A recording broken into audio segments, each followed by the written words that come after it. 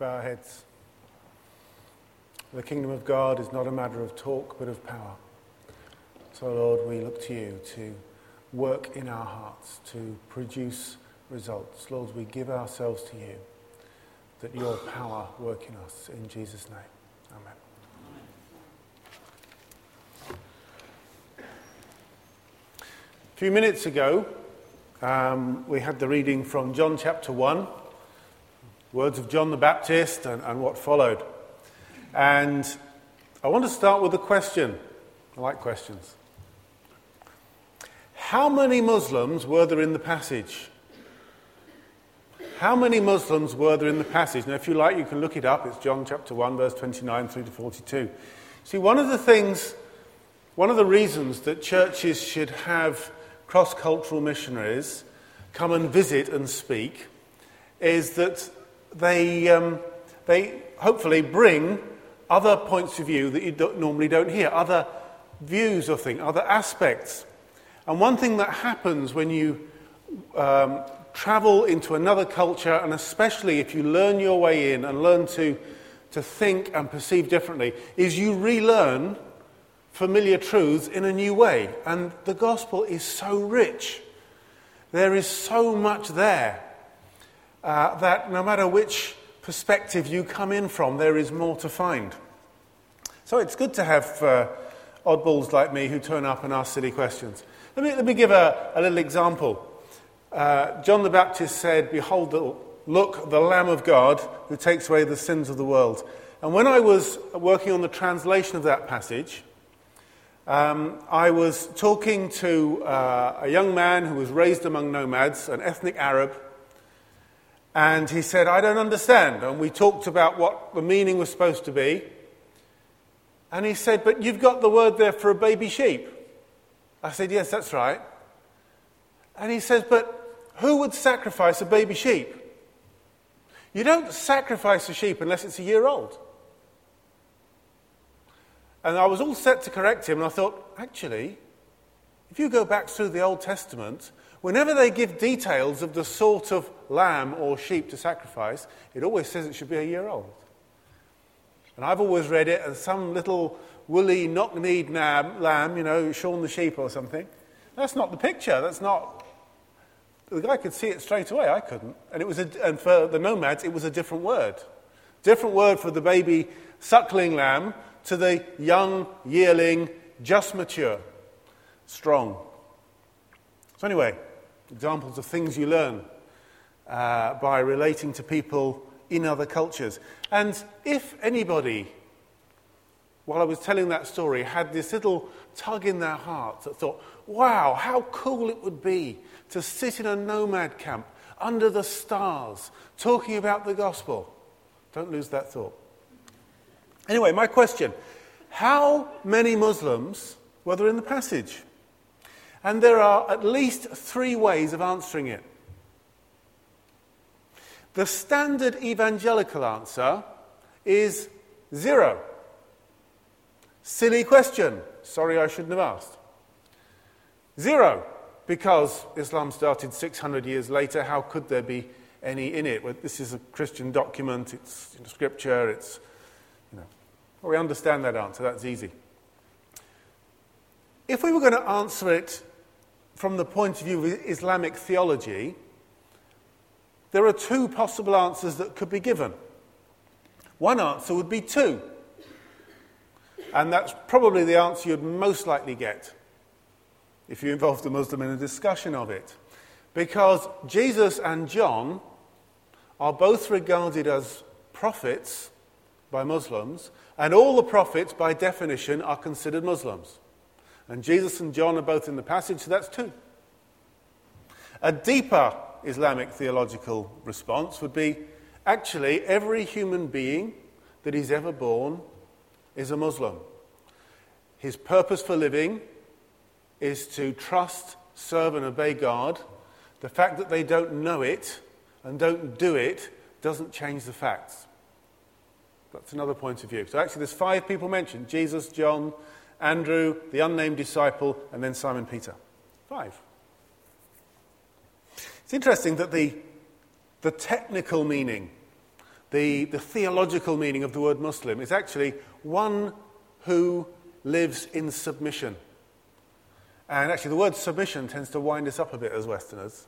It means, to put it in slightly different words, somebody who lives in obedient trust before God, consciously obeying and trusting God. And actually that's not so very far from what the Bible calls people to be.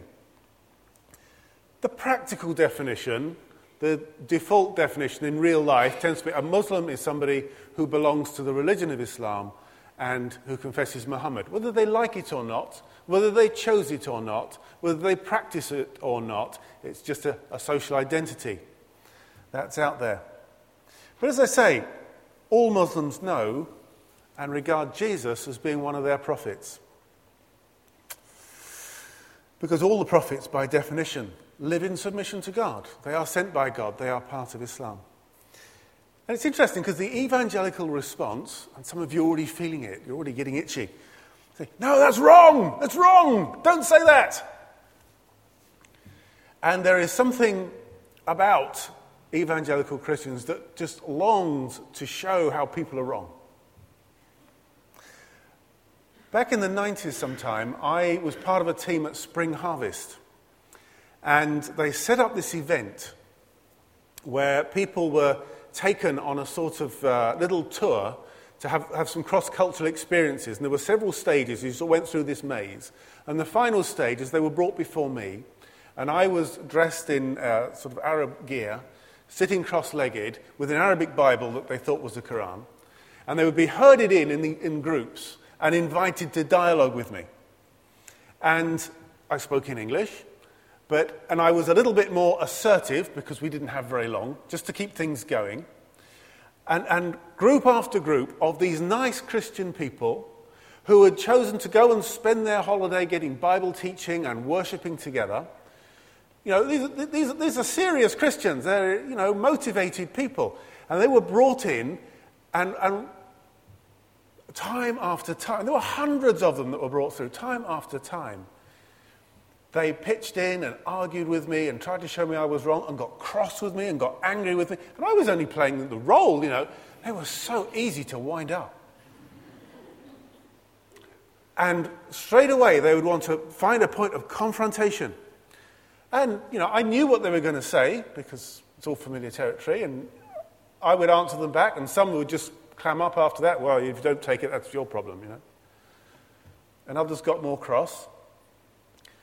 They wanted to beat me rather than win me. And to be fair, they were taken by surprise. They hadn't prepared. Hardly anybody there had ever seriously thought about how they'd talk to an informed Muslim. Which these days is shocking, isn't it? I mean, there's so many around, you should be ready. Anyway, that was a few years ago. We're not like that. And I remember there was one woman, an Afro-Caribbean woman from Walthamstow, who stood out from the rest, who, I haven't got time to tell the story, but she was brilliant. Didn't take the bait, spoke graciously, drew out the questions, said things that drew the heart of somebody who was serious about God. It was great. One out of I don't know how many hundreds that passed through, and if you were one of them, I'll see you later. We'll make friends again. Occasionally I meet people that were in that Spring Harvest. Anyway, so often our instinct is to get into argument and to defeat the person in argument. That's what we want to do. And somebody claims Jesus as their prophet. We want to haul him back. He's ours. He's not yours. Actually, he's not ours. We're his. And the positive thing is this. If Jesus is a Muslim, then it is totally legitimate to talk about Jesus with Muslims. Because it's their territory. And instead of saying, I'm taking him away and leaving you nothing, you say, you've got something, but I want to give you more. Because there's more you don't know. And so you start with personal testimony. You add things they don't know, because they don't know very much. And Jesus is attractive. Jesus is by far the most attractive thing about Christianity. He's more attractive than us, isn't he? Let's face it. Jesus is attractive. People need exposing to who Jesus is. And many Muslims are very open. Not all, but many are very open to talking about Jesus. And understanding him better if we ourselves come across with credibility. How many Muslims might you meet this year? Every year the potential for meeting them increases. Are we ready? Now, in our passage, John the Baptist said in verse 34, I have seen and testify that this is the Son of God. And of course, the Son of God, that phrase, is that one of the biggest points of contention between Christians and Muslims. And if you get to know a Muslim, if you get talking about religious things, the chances are this will come up. Why? Because they have been told, and they are told, Christians say Jesus is the Son of God. And that means that God took a woman and had a child by her. And this shows that Christians are totally muddle-headed. They don't understand God. They don't understand morality. They don't understand theology. They're all mixed up. You can't trust them, even if they seem nice. So the question comes up. And it may come from somebody who's hostile and wants an argument. It may come from somebody who's totally puzzled. How can you believe such wacky stuff? And it may come from somebody who's a seeker and actually is really drawn to what he sees in Christians, or she sees in Christians, but doesn't know how to get around this one because it just seems such a nonsense. And there are ways of answering. One of the ways that I really like to answer this question, or this matter, or however it comes up, is to say, Jesus has many, many titles. And every one of them is rich and full and is a blessing. Did you know that Jesus is called the Lamb of God? Open the Bible, John chapter 1, verse 29. Jesus is called the Lamb of God, but it doesn't mean he's all woolly. It doesn't mean literally that he's a sheep. Did you know he was called the Lamb of God? No, never heard of that one. Well, let me explain. Jesus came to be a sacrifice. Look, John says, the prophet John says, this is the Lamb of God who takes away the sins of the world. Remember Abraham, they all know about Abraham, and how he was going to sacrifice his son. They celebrate this every year. How he was going to sacrifice his son. And what did God do? God gave him a sheep. Yes, and the sheep took the place of the son, didn't he? Yes, common ground. The son of Abraham, don't worry about the name, the son of Abraham could not help himself. He was powerless. And we all, human beings, whether we have religion or not, we are all helpless when it comes to the wrong things we do. We cannot live perfect lives. And as we see in this passage, Jesus came to do two things. First of all, to be the sacrifice that pays for the wrongdoing we've done. And secondly, if we want to live in obedient trust with God and really live good lives that please God, we need a power that we don't have in ourselves. And it says here, he is the one who baptizes with the Holy Spirit. And you don't understand those words, but I'd like to explain more. Now, he is the one that comes to give the gift of God's Spirit so that we live differently. And any serious seeker after God is interested in having his sins dealt with and receiving power to live differently. And we haven't yet got back to the question of what Son of God means. But we've got on to stuff that's useful and interesting and important. And when he really wants to know, when she really wants to know, then you get back round to, well, let's have a look at what Son of God really means. The Muslim name for John the Baptist is Yahya. And for Muslims who come from places where they don't pronounce the H, some parts of Africa, some parts of London, Yahya or Yahya is the name for John. Please, if you ever meet anyone called Yahya or Yahya, it's a boy's name, but girls always have as their surname a male name, a father's name. If you meet Fatima Yahya, if you meet Ashta Yahya, or Ashta, mother of Yahya, or brother of Yahya, if anybody has got a Yahya in their name, say, oh, what a wonderful name. You're named after one of God's prophets, aren't you? Or your son or your father, whatever, named after one of God's prophets. We love to read about him in our book. They haven't got a clue about Yahya except that he's a prophet. Can I show you? Well, if they say no, they say no. You tried, it didn't hurt. If they say, oh, I'd like to see that. Birth of John the Baptist in Luke chapter 1. God spoke through his father, Zechariah. They call him Yahya, son of Zechariah. Zechariah, familiar territory. And it's a great passage, there's nothing offensive or scary there. And then you go, this is what he did. Luke chapter 3, baptizing people, telling them to turn away from wickedness. Well, that's good. John chapter 1, he introduces Jesus. I mean, it's a gift. Someone's got Yahya in their name. Don't miss the opportunity to say, I know what that means. I know who that is. I'm interested in that person. Do you know the details? Look, create the opportunity just from the name. Anyway, I said that there were 3 ways of answering the question, at least 3 ways, of answering the question, how many Muslims were in the passage? And I've given you the evangelical answer and the possible Islamic answer. Now, if I may be so bold, I want to give God's answer. God's answer is all of them. Behold, sorry, I prefer it with behold. Behold, the Lamb of God, who takes away the sin of the world. The world includes everyone. And it's obvious, and yet we miss it every time. Everyone, all the Muslims, all the Hindus, all the Buddhists, all the atheists, all the don't-knows, all the mixed up, all the New Age, all the Christians. Hallelujah. The Lamb of God who takes away the sin of the world really means everybody. And we're so adept at saying, that's for me. Or me and you, if there's 2, There is a breadth to that statement. There is an awesome largesse to that statement of the world. One of my privileges and joys in doing New Testament translation was to work on the book of Revelation. And so many of us go around scared of the book of Revelation because there's bits we don't understand. And I've had to get to grips with it, and I'm quite comfortable with it now. It's a great book.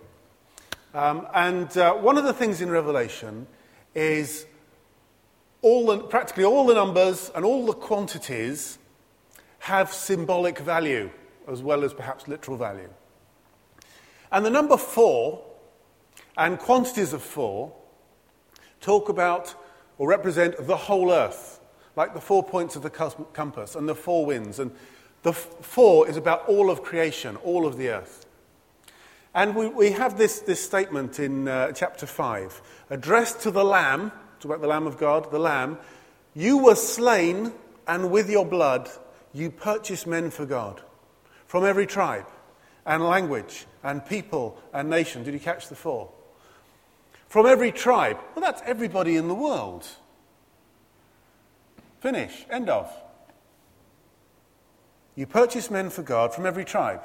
That actually covers it. But then you get, and every language. Well, that's everybody. And people. Well, every people. That's everybody. And nation. 4 times it says exactly the same thing using different words. To underline and underscore absolutely every kind of person there is. The Lamb of God is for every kind of person. And that global dimension is something that should shape our thinking. He's not just our personal blessing. He is the Lamb of God for the world. Practically it means this. There is no kind of person you can ever meet that is not amongst those Christ died for. Now, if you're a dyed-in-the-wool Calvinist, you say, oh, Christ died for the elect. Well, you don't know who the elect are, and every kind of person is included. The elect is in every kind of person, so it comes to the same thing. Every person you stand next to at the bus stop, everybody you see on the telly, everybody who comes into your classroom, everybody who lives on your street. And before we start running around with, I feel guilty because I haven't done this or that, we need to let our mind be filled with this truth and to ask God to help us to refocus our eyes so that we see people through this lens. That God has sent his Son to die as a sacrifice for all these people that are around us. It is the demonstration of his love. It is the demonstration of his intent. Everyone we meet has had the love of God shown to them in Christ, whether they know it yet or not. And therefore it is right and appropriate that we also show love to them. And that whole message of loving your neighbour is not just some nice platitude. It's rooted in who Christ is and what he's done. And it relates to everybody that we meet. And humanly we screen things down. May God enlarge our heart and our eyes that we see differently. The Lamb of God. That's a very definitive term, isn't it? A very exclusive term. John didn't say, here is a Lamb of God that you might consider. Here is a special offer. Take one of these. Jesus, blah, blah, blah, blah, blah, blah. One of many. He did not say, here is some private deal. This is the Lamb of God for everybody. He didn't say, in my opinion, and I think I'm right, this is the one. It's actually very, assertive is the wrong word, it's very definitive. In a world at that time where there were many religions and Buddhism was already spreading out of India and there were all kinds of different cults around the Roman Empire and there were all kinds of things going on, this is the Lamb of God. Not somebody's opinion, but God's provision for every kind of person there is.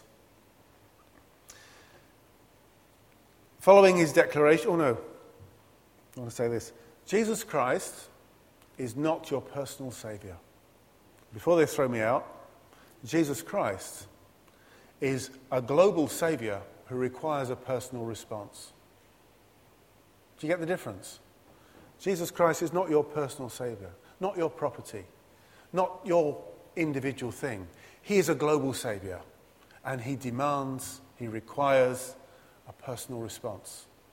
That's very different. The implications are much different. Anyway, after John's declaration, it goes on to say how two of his followers then set off to follow Jesus, and how Andrew talked to Peter. And it's God's method. One person speaks to another, or two people speak to more people. That same method still holds. God still gives his blessings, his life, his truth to individuals for them to pass on through word and deed to others. It's true here.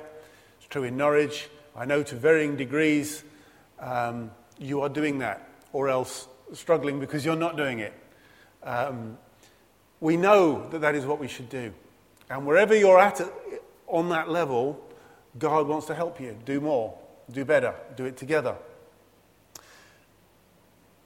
But it would be, it would be irresponsible of me at this point not to mention again that there are places on the earth where there are no individuals who can say, I have heard this truth, that I know Jesus is the Lamb of God. There are still places where there are no witnesses, there is no one who is carrying this truth and speaking it out. The age of gospel missions did not die with Queen Victoria. Every generation, in every generation, mission looks different, and it has to change because the world is changing. But it's still going on. God is still calling people not only to go to their neighbour, but to go to people far away. If you feel the nudge at whatever strange time of day or night from God saying, actually, I want you to go way beyond your comfort zone to another place, whether for a season or for life, don't suppress it. God uses ordinary people, and often people that, others wouldn't have chosen. God has a funny way of choosing people. And if you sense that God is calling you, don't suppress it. If your son or daughter comes to you and says, I really think God wants me to go off and be a missionary somewhere, don't suppress it. They might need good advice, but don't you bury it. Mummy, I think God wants me to go to Afghanistan. Well, you might want to pray a bit. Don't suppress it. Actually, it won't work unless God is in it. Dad, I think I should go to Somalia. Somalia? There's Somalis living in Birmingham. What's a good place to start? Maybe Chad. It's another wacky place. If your parents say to you, I'm going to take early retirement and I'm going to clear off to some strange place, don't try and stop them. We have a Dutch couple out in Chad at the moment, retired teachers, and the biggest struggle for them is that their kids, their adult kids, didn't want them to go. No, we need you here, we need you here. If the cap fit to wear it. Jesus Christ has many, many titles. They are rich and they are full and they're worth sharing. They're all important. We are here on this earth to make him known by our deeds and by our words. May the Lord give us the grace and the strength to do it. In Jesus' name, amen.